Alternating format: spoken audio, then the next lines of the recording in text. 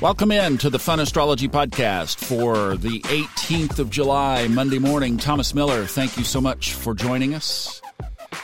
Let's take a look at the big picture of the week here, because I think there are some key things that we need to fix in our mind. We'll talk about what's happening today. Couple of things in the sky overhead, but let's step back and get the 10,000-foot perspective, because there are some macro things that are going to be affecting us definitely over the next, really, let's say the rest of July into August. If you didn't catch the podcast that we did on Saturday, I would highly recommend listening to that, because Ray Merriman, even though it's in a financial context, laid out the astrology as clear as it could be laid out, as far as how this is going to be affecting us all the way into October. So yes, we'll zig and zag with the faster-moving planets, and we'll talk about the aspects that they make to the outer planets. But there are some key aspects that are ahead of us that are going to be kind of controlling the energy, I think, over the next, couple of 3 months. Now, let's look back, because I think there's one here that also is important that happened on Saturday. We did mention it last week, but worthy of note again here. Saturday afternoon, Mercury conjoined the Sun in the sign of Cancer. Cancer rules home, family, deep conversations. So now, even though we are on the separating side of that aspect, I just wonder if over the last week or so that there have not been some deep conversations in these areas related to our roots or our homes. Now, also for me on Saturday, I was trying to do some horary questions while I was walking around Lake Junaluska.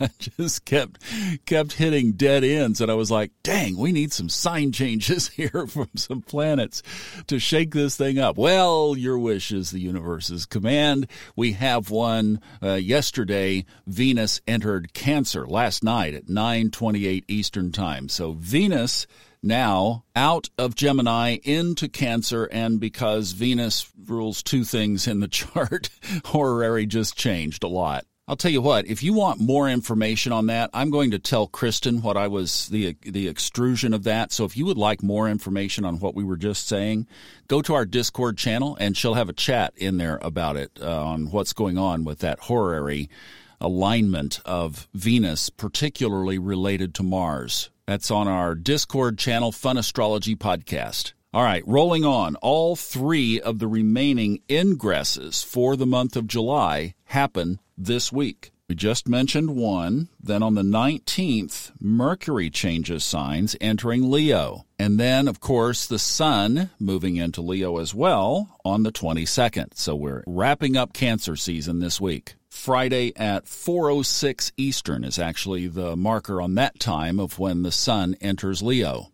Retrograde watch, Chiron turns retrograde tomorrow, then Jupiter turns retrograde next Thursday. Both of those definitely creating some new energies for us. Chiron, as it goes retrograde tomorrow morning at 11:21 a.m. Eastern, could possibly portend that we revisit some of our unhealed wounds. I got to tell you, I've been feeling this one. Remember, when these bodies, including Chiron, slow down to go retrograde, they amplify their characteristics. I've definitely been feeling some of the things that I know as part of my wounded healing have come up over this past week. Really, especially just since the end of last week, which would fit that time window perfectly. This is where knowing where Chiron is in your chart and what that represents. Mine is in the 9th house. That represents those spiritual wounds from my religious past. They've come up in a couple of different ways. What do you do about it? Well, you don't react to it. That's the main thing. Hold the space. This too shall pass. But the main thing is just don't react to it. That's the real key. Jupiter slows down, turns retrograde, so the amplified Jupiterian characteristics of Jupiter in the fire sign Aries will be amplified over the next week and a half. And, of course, between now and the 3rd week of November, when Jupiter stations to go direct again, it will be back in Pisces. The moon wobble begins Thursday. That's that observed effect that very few people talk about. But the aspect is that when the sun either squares or conjoins the nodes of the moon, You back up 21 days from that date, and you go past it. The separating is 7 days. What I've observed is it seems like the first couple of weeks of it from the beginning seem to be the more active. The exact square to the nodes this time is on August 10th, so that's why we're backing up to Thursday. Typical moon wobble type things, earthquakes, fires, protests, etc. And that really brings us to the final aspect here, and that is kind of a double-double here when Uranus conjoins the North Node in Taurus. That date is July 26th. That's next Tuesday. Then, on August 1st, Mars conjoins Uranus in Taurus. That's what we covered in some degree of depth on the newsletter show on Saturday with Ray Merriman. That one, combined with the moon wobble, to me, has the most volatility. And what's the count now up to? 7 or 8, maybe 10 countries now around the world where mass protests are resulting in regime changes? I mean, that would be a headline in and of itself. But these things are going on all around the world. The media doesn't seem to be covering it. Neptune in Pisces. But if you do your digging, you'll find it, and it is huge what's going on around the world. So all of this clicks in together. I know the vast majority of this audience listens in the United States. The question would be, when does it come here? When does it hit Canada? Well, those aspects that I just mentioned, Uranus and the North Node, and then Mars and Uranus, take place in the United States chart just inside the 6th house cusp.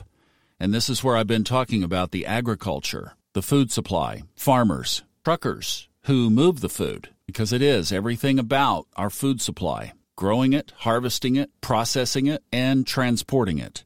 I heard a U.S. government agricultural consultant over the weekend say that the grocery store shelves are going to look different at the end of this year. So what will this Mars alignment portend? I don't know. If I were looking for triggers, I would follow the chart straight to the 6th house for the United States. And we've talked on here before about these are the things that I think we need to have family meetings. You need to check in with your intuition. And by the way, we've got a great episode on that over on Subconscious Mind Mastery, the latest one on that. We're doing this series on intuition. All right, before we scoot out of here, let's talk about today. At 3 o'clock this morning, Mercury opposed Pluto. So you know how we were talking about home and family conversations over the weekend? Well, as Mercury is pulling away, it hits Pluto on the way out of the door. This is a tough aspect because you could say with this, how many people do you know who are talking about ending their home? Death and rebirth, Pluto, Mercury and the Sun, Cancer, 4th house. And I know these are difficult times and a lot of relationships are under strain right now. All right, the other thing today, the moon is void, of course, until 7:17 Eastern, and then it moves into Aries for the next couple of days. Hope that fixes you up for not only today, but the week ahead. Have a great day, and we'll see you back tomorrow.